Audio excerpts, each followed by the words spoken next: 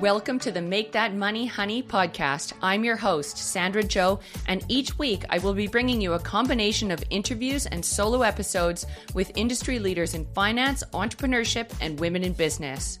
As a former certified financial planner turned financial coach and entrepreneur, I will be sharing my knowledge on how to have better conversations about money within your marriage, relationships, and family dynamics. I will also be teaching fundamental financial literacy about all of the topics that you wish you learned in school. This podcast will get you to think outside the box, create more abundance in your life, and improve your money mindset. So make sure to follow and tune in weekly, and it would mean the world to me if you shared these episodes with a friend and left me a 5-star review.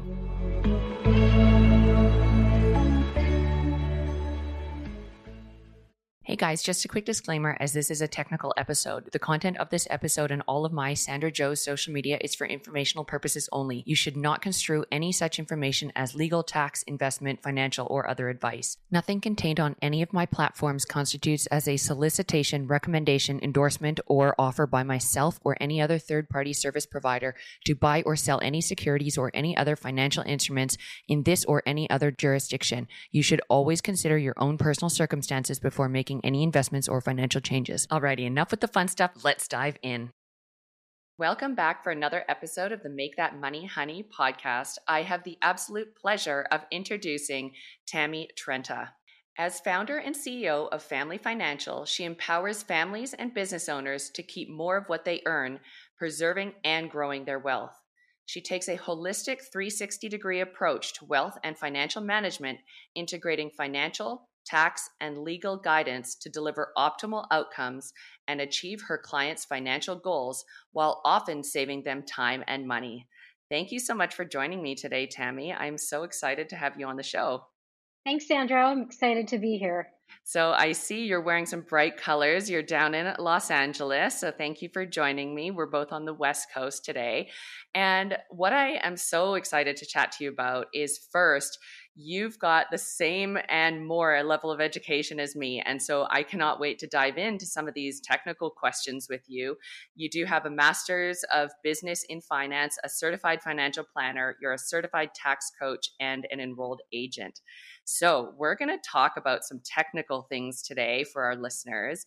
But before we get started, I would love to just get to know you a little bit and some of the life experiences that you have had in the past that have brought you to being a business owner and where you are today.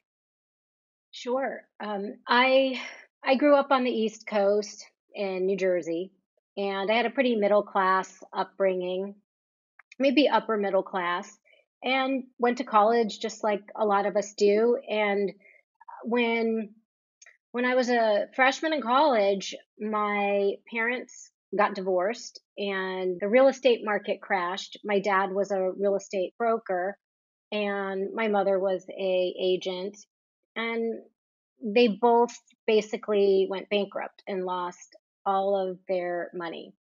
And so I got a call from my dad saying that that he was taking money out of my college funds so that he could pay lawyers, basically. And so I was kind of forced at a young age to figure things out for myself, like how am I going to continue to attend school? And so I got a job. I worked as a waitress and took classes in the summer and figured out how to support myself. So when I graduated, I'd always intended to pursue law. I always envisioned myself becoming a lawyer and practicing law, and everyone I knew at the time hated their careers in law. So I thought, well, if my education is on my dime, I should probably get out there and see what it is that I enjoy doing. And so, one of my first jobs was at a financial services firm here in Los Angeles, and it was really illuminating. It was exciting. It was a large brokerage firm. There were probably 100 advisors there. It was a young energy, and the stock market, it moves every day, and it's kind of exciting. And it was at that point where I thought to myself, well, maybe I don't want to pursue law school. Maybe this is a career that I could learn, because I don't want what happened to my parents happening to me. So maybe I should learn as much as I can about finance. And the benefit is I get to help other people.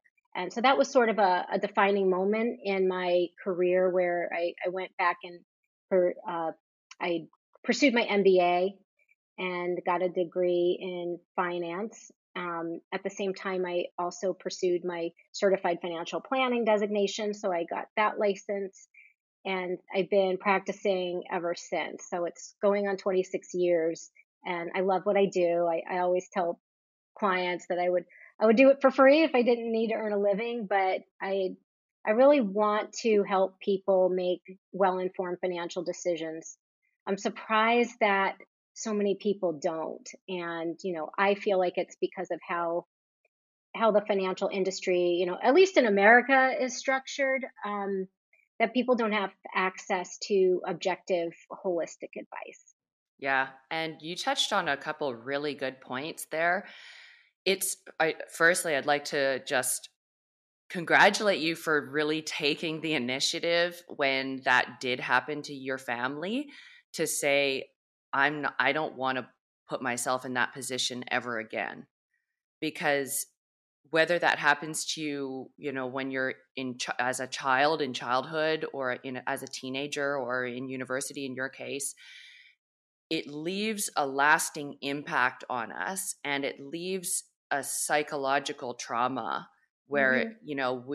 this unexpected thing occurs, and we just decide to say, nope, I'm not letting that happen to me or my family ever again. And you pivoted from law to finance to essentially set yourself up, maybe not knowing that you were then going to have an impact on so many other people's lives.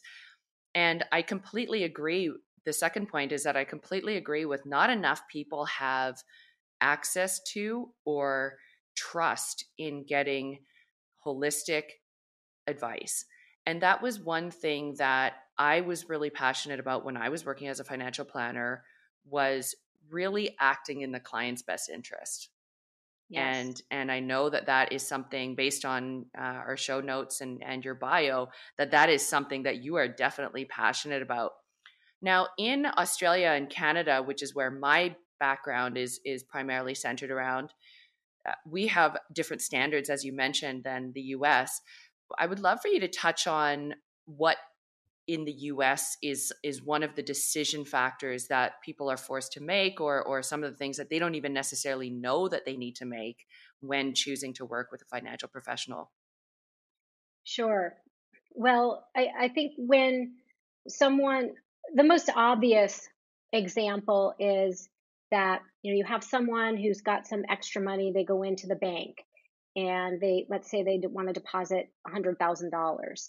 And so the banker asks, well, what are you going to do with it? And they don't know. Well, we have this investment person that's sitting right next to us. Why don't you talk to them?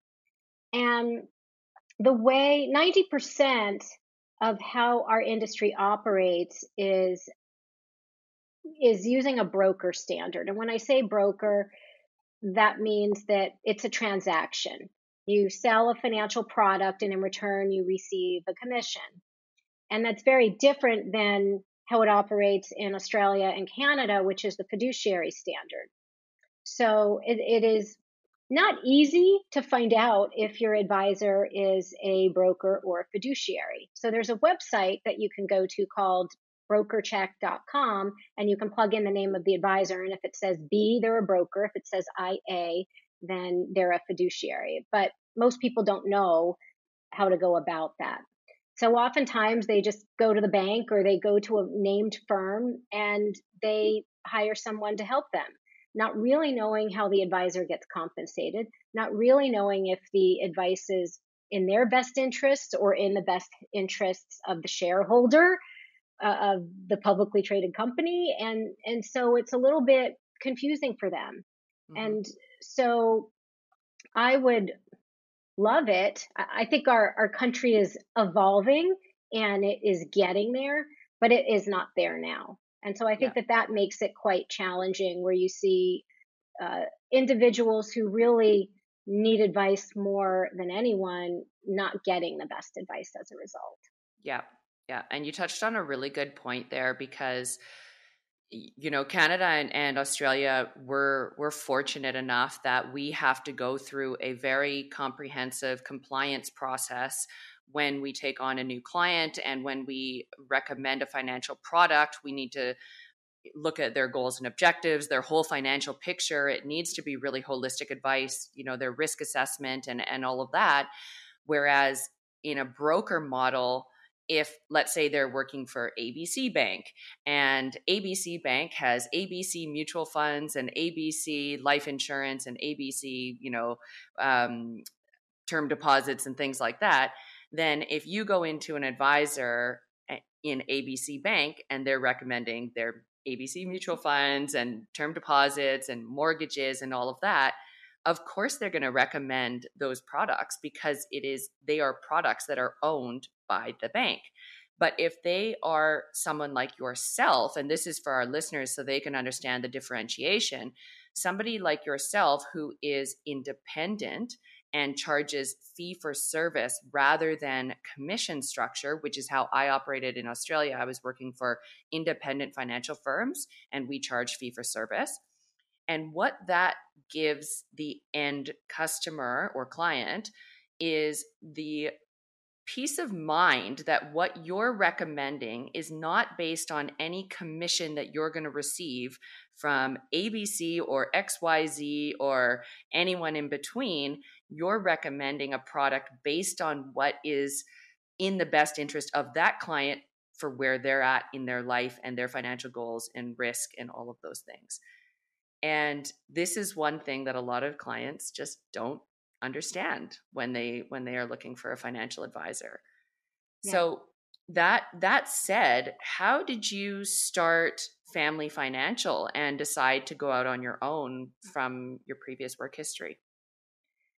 So I've spent most of my career as a financial planner supporting financial advisors.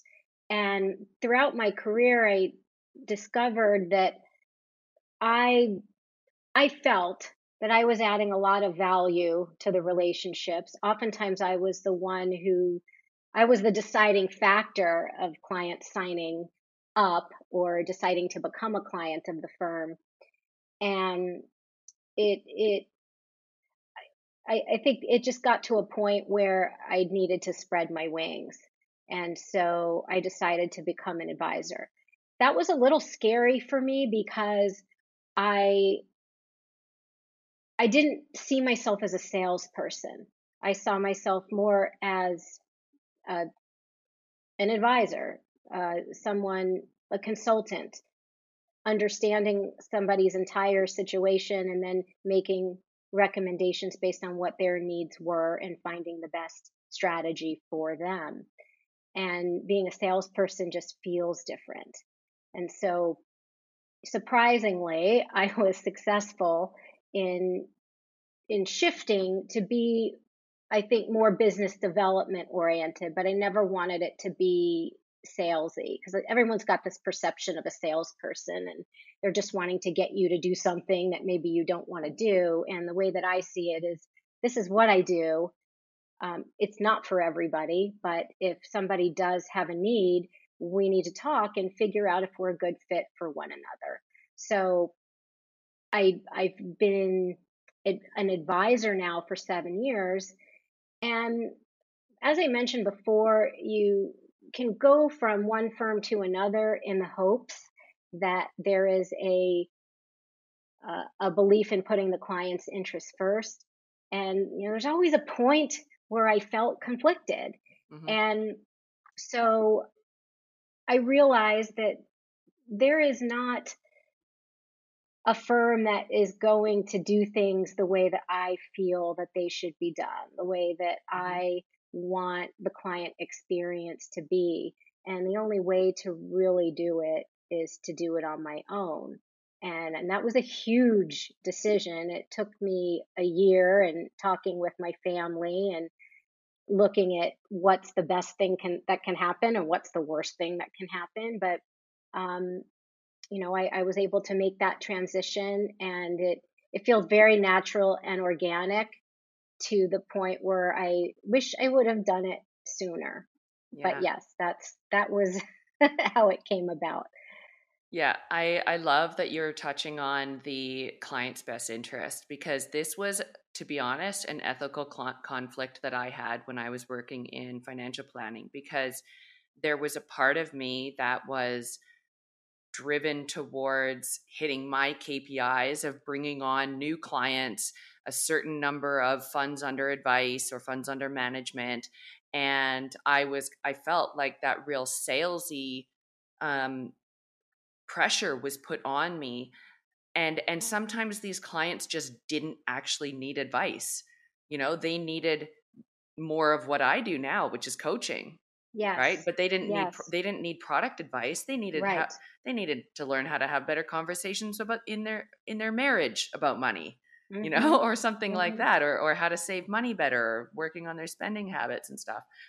And there was this internal conflict with that. I was like, well, this client can afford the advice, but they really don't need it. But then I was driven to make the sale by my boss who was paying my paycheck, right? And there is a lot of that in this industry, and I think that that's why financial planning and financial advice has gotten such a bad reputation in the past, is because financial planners and financial advisors, and I don't know about the US, but we call them the same thing here. It's synonymous. Is Yes. there a difference down there?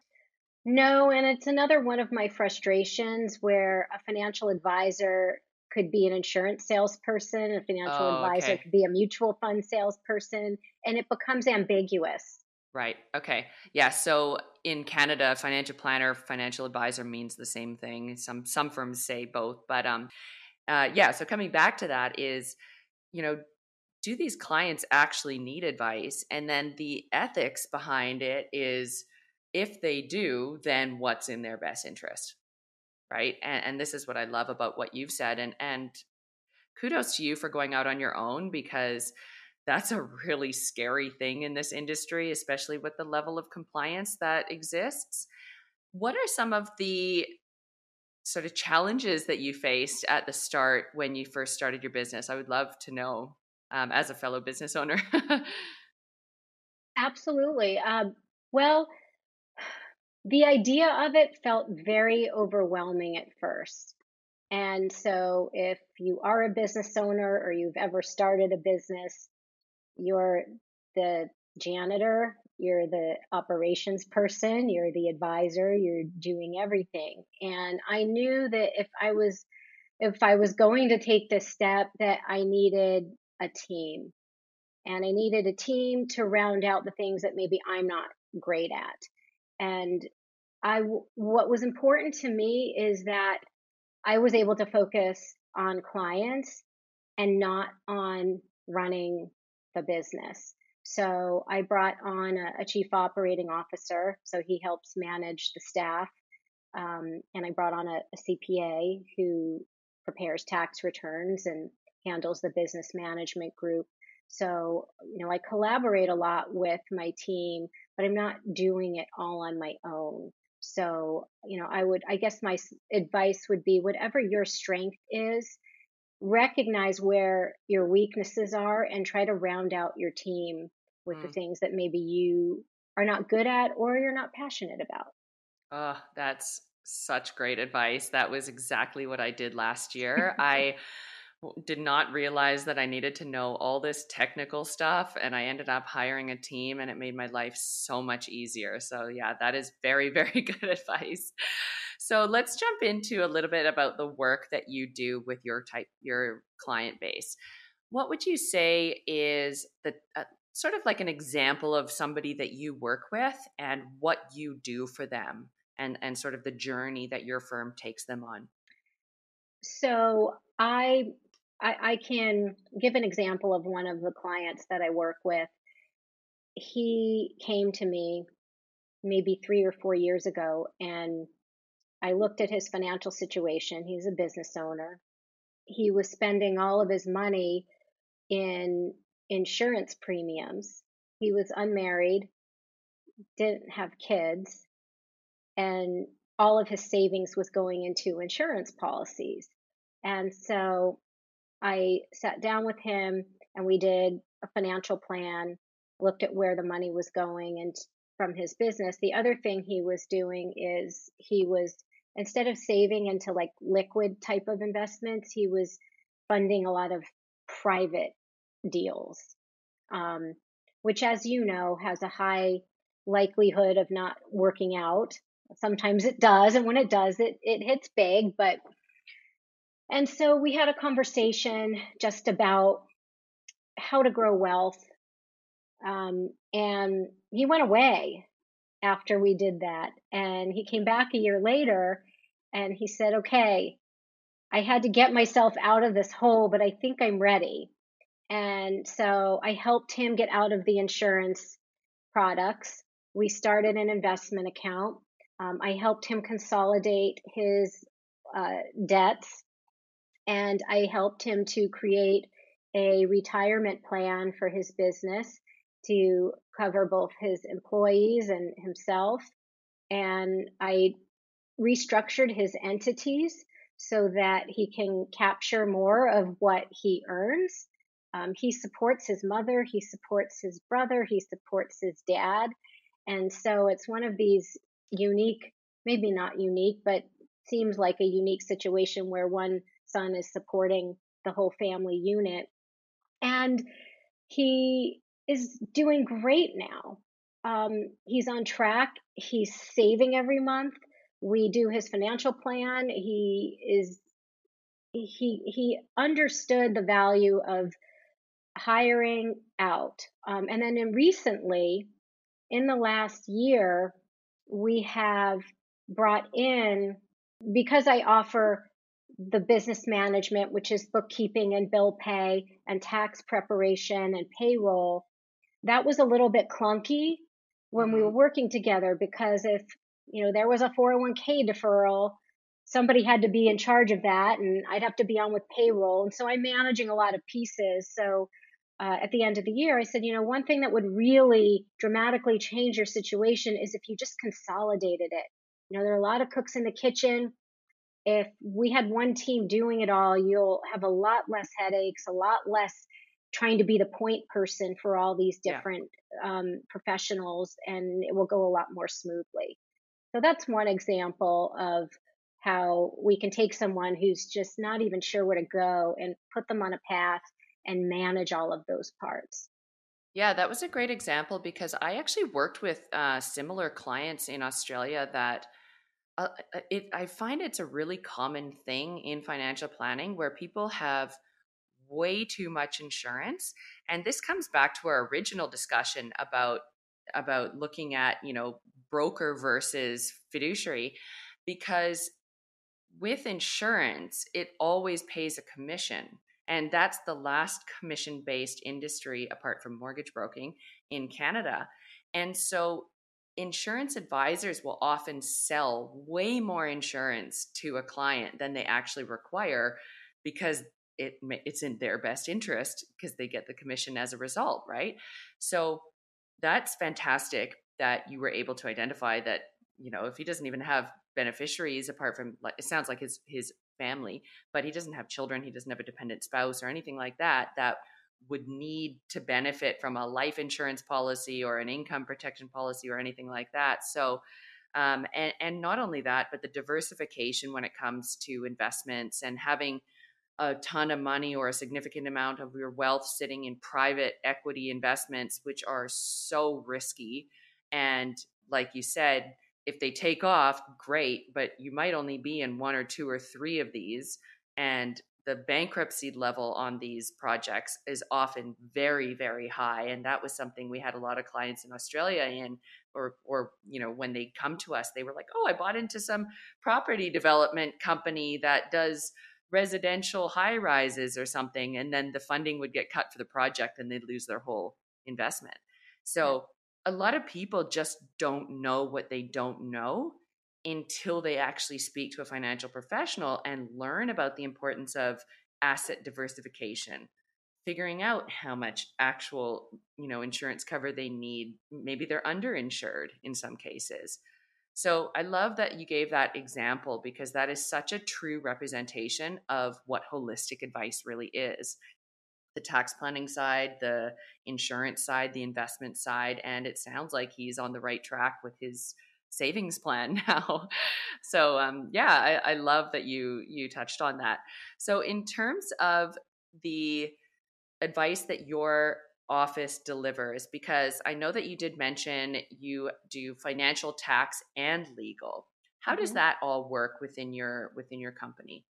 Well, it's a little bit tricky because unless you are a lawyer, you can't own a law firm and you can't draft legal documents. So, what we can do is create a process by which we gather all of the information needed to do an estate plan. And then I have uh, a number of attorneys that I work with that I'll send the information to. So they're actually paying the attorney to do the work, but we work with them, they work with us, and we supply all of that information to have it executed. They involve us in the process, which is also really important, just to make sure, you know, the, I think the biggest challenge with doing estate planning is sometimes, I would say more often than not, there's something that gets missed. And that could be that they did the estate plan, but they didn't retitle their assets Mm. properly. They didn't name their beneficiaries of their retirement plan properly. There might be a mistake or it hasn't been updated in a while. Um, I used to work at a major bank in the trust and estate department, so I've read hundreds of trust documents, and I can always find things that maybe need to be updated or need to be improved upon. Yeah, yeah. And that's a good point because I know, particularly with blended families, this becomes incredibly important. And blended families are almost becoming the norm now. It's not, Yeah. it's got to be over 50%. And when it comes to estate planning, the importance of reviewing those documents regularly so that if you pass away, your life savings is not going to go to an ex partner or ex spouse or something like that. Really being aware of who your beneficiaries are and if those change over time. And if so, are all of the different documents updated to reflect that? It's a Yeah. huge thing. Well, and I'm not sure how it works in Australia and in Canada, but it's another industry where estate planning is like a one-time thing. You get it done, you pay money, and then you don't really think about it after you've already done it. So having a financial advisor review it periodically, especially if there's changes in tax law, you want somebody to be on top of that. Yeah, yeah, absolutely. And yeah, you're right. When it comes to creating a will or powers of attorney, those things can definitely change. So reviewing all circumstances, I think, is something that should be happening regularly, regardless of if you have a financial planner or not. Just being aware of what your position is, and as family changes come up, the triggers that I like to use for when people would need to see um, either an attorney or a financial planner for the first time would be, approaching a large financial milestone, coming into an inheritance or the sale of a business, and all of a sudden having a big chunk of cash coming in that they might not have previously anticipated. Change in marital status or change in family dynamics, having full custody of children or something like that. So these are all reasons that people would uh, they are some of the reasons that people would come to a financial planner. But in terms of your business, how would you say are some of the ways that your clients find you typically? Almost always on a referral, either from an existing client or an outside professional. Yeah, yeah. Referral. I think in general, the financial industry is such a referral based business. And that being said, if you are listening and you do have a financial planner or something, you should always refer them to your friends because it is a trust based industry. And there are so many people that don't operate with trust and integrity and ethics in our industry that it can be very challenging to find somebody that does operate that way and that has that level of care for their clients, really. When it comes to your client's holistic approach, how do you sort of differentiate yourself from other firms? What's one of the unique things that your office does? Well, I think that one area that is underserved is business owners. Um, I think that in my career, I found very few advisors that actually work exclusively with business owners. Most advisors work with personal clients that maybe happen to be a business owner, and the business owner is a different animal. They aren't receiving an income from an employer, they are the employer. And so the success of their business integrates with the success of their personal life. And if they're not making the best decisions for their business, then they're compromising their own financial independence. Another thing is a lot of times business owners reinvest in their business. They reinvest in their business and they're not paying themselves. And so it's striking that balance between helping them create more personal wealth, helping them to keep more of what they earn. So that's definitely one differentiator. And so if you siphon off a business owner, we have clients that are not business owners as well that we can work with, but that's a big differentiator. And when you are a business owner, I think you want someone who gets you, who has some life experience, who maybe has had a business before, because they share a perspective that maybe someone who's never been self-employed does not. Also, business owners are very busy working on their business. Mm-hmm. And so a lot of the investments and all those other ancillary things sometimes lose focus because they're focused on running their business. And so it's really nice to have a team that rounds out what they're doing, helping them to make sure that they can continue to focus on their business and they've got people who can help support them in growing their wealth. Yeah, yeah, that's a great point, because business owners, and this is something I learned in the last 2 years, was, business owners are, as you mentioned, we're the janitor and the CEO. And if we don't have somebody in our corner that is our sounding board for the big financial decisions that we have to make in our life and in our business, it does have a ripple effect into every area of our life. It's not just about tax planning. It's not just about sales. It's all encompassing. And then looking at, okay, now that you are paying yourself, what do you then do with your money? Right? So that it's all tied in together. And as for business owners, having that professional opinion from somebody who, as you mentioned, it is their area of expertise, so that they can spend more of their time and energy building their own business. It might be an air conditioning company, for example. They might not know anything about finance, but they might have a huge booming business. And the importance of hiring professionals to not only save you money on tax and costly mistakes that you might be making in your business, but also giving you information on how to do things better, will save you thousands and thousands of dollars in the long run. And the problem is that people get fixated on the professional fee, and they go, oh, it's, call it $5,000. Oh, it's $5,000. It's going to cost me this much.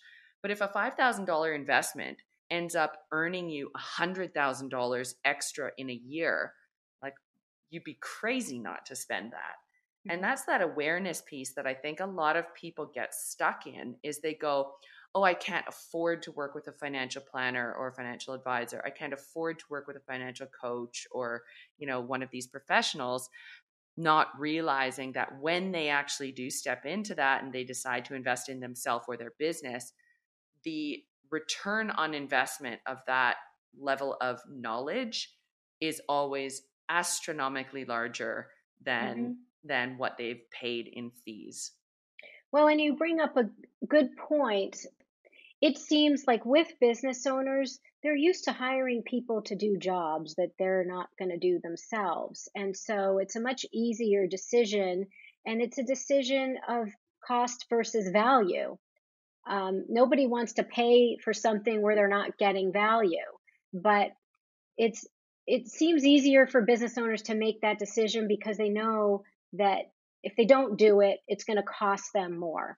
Hmm. So I agree, and there's definitely an opportunity cost in not having an advisor. Now, not everybody needs an advisor.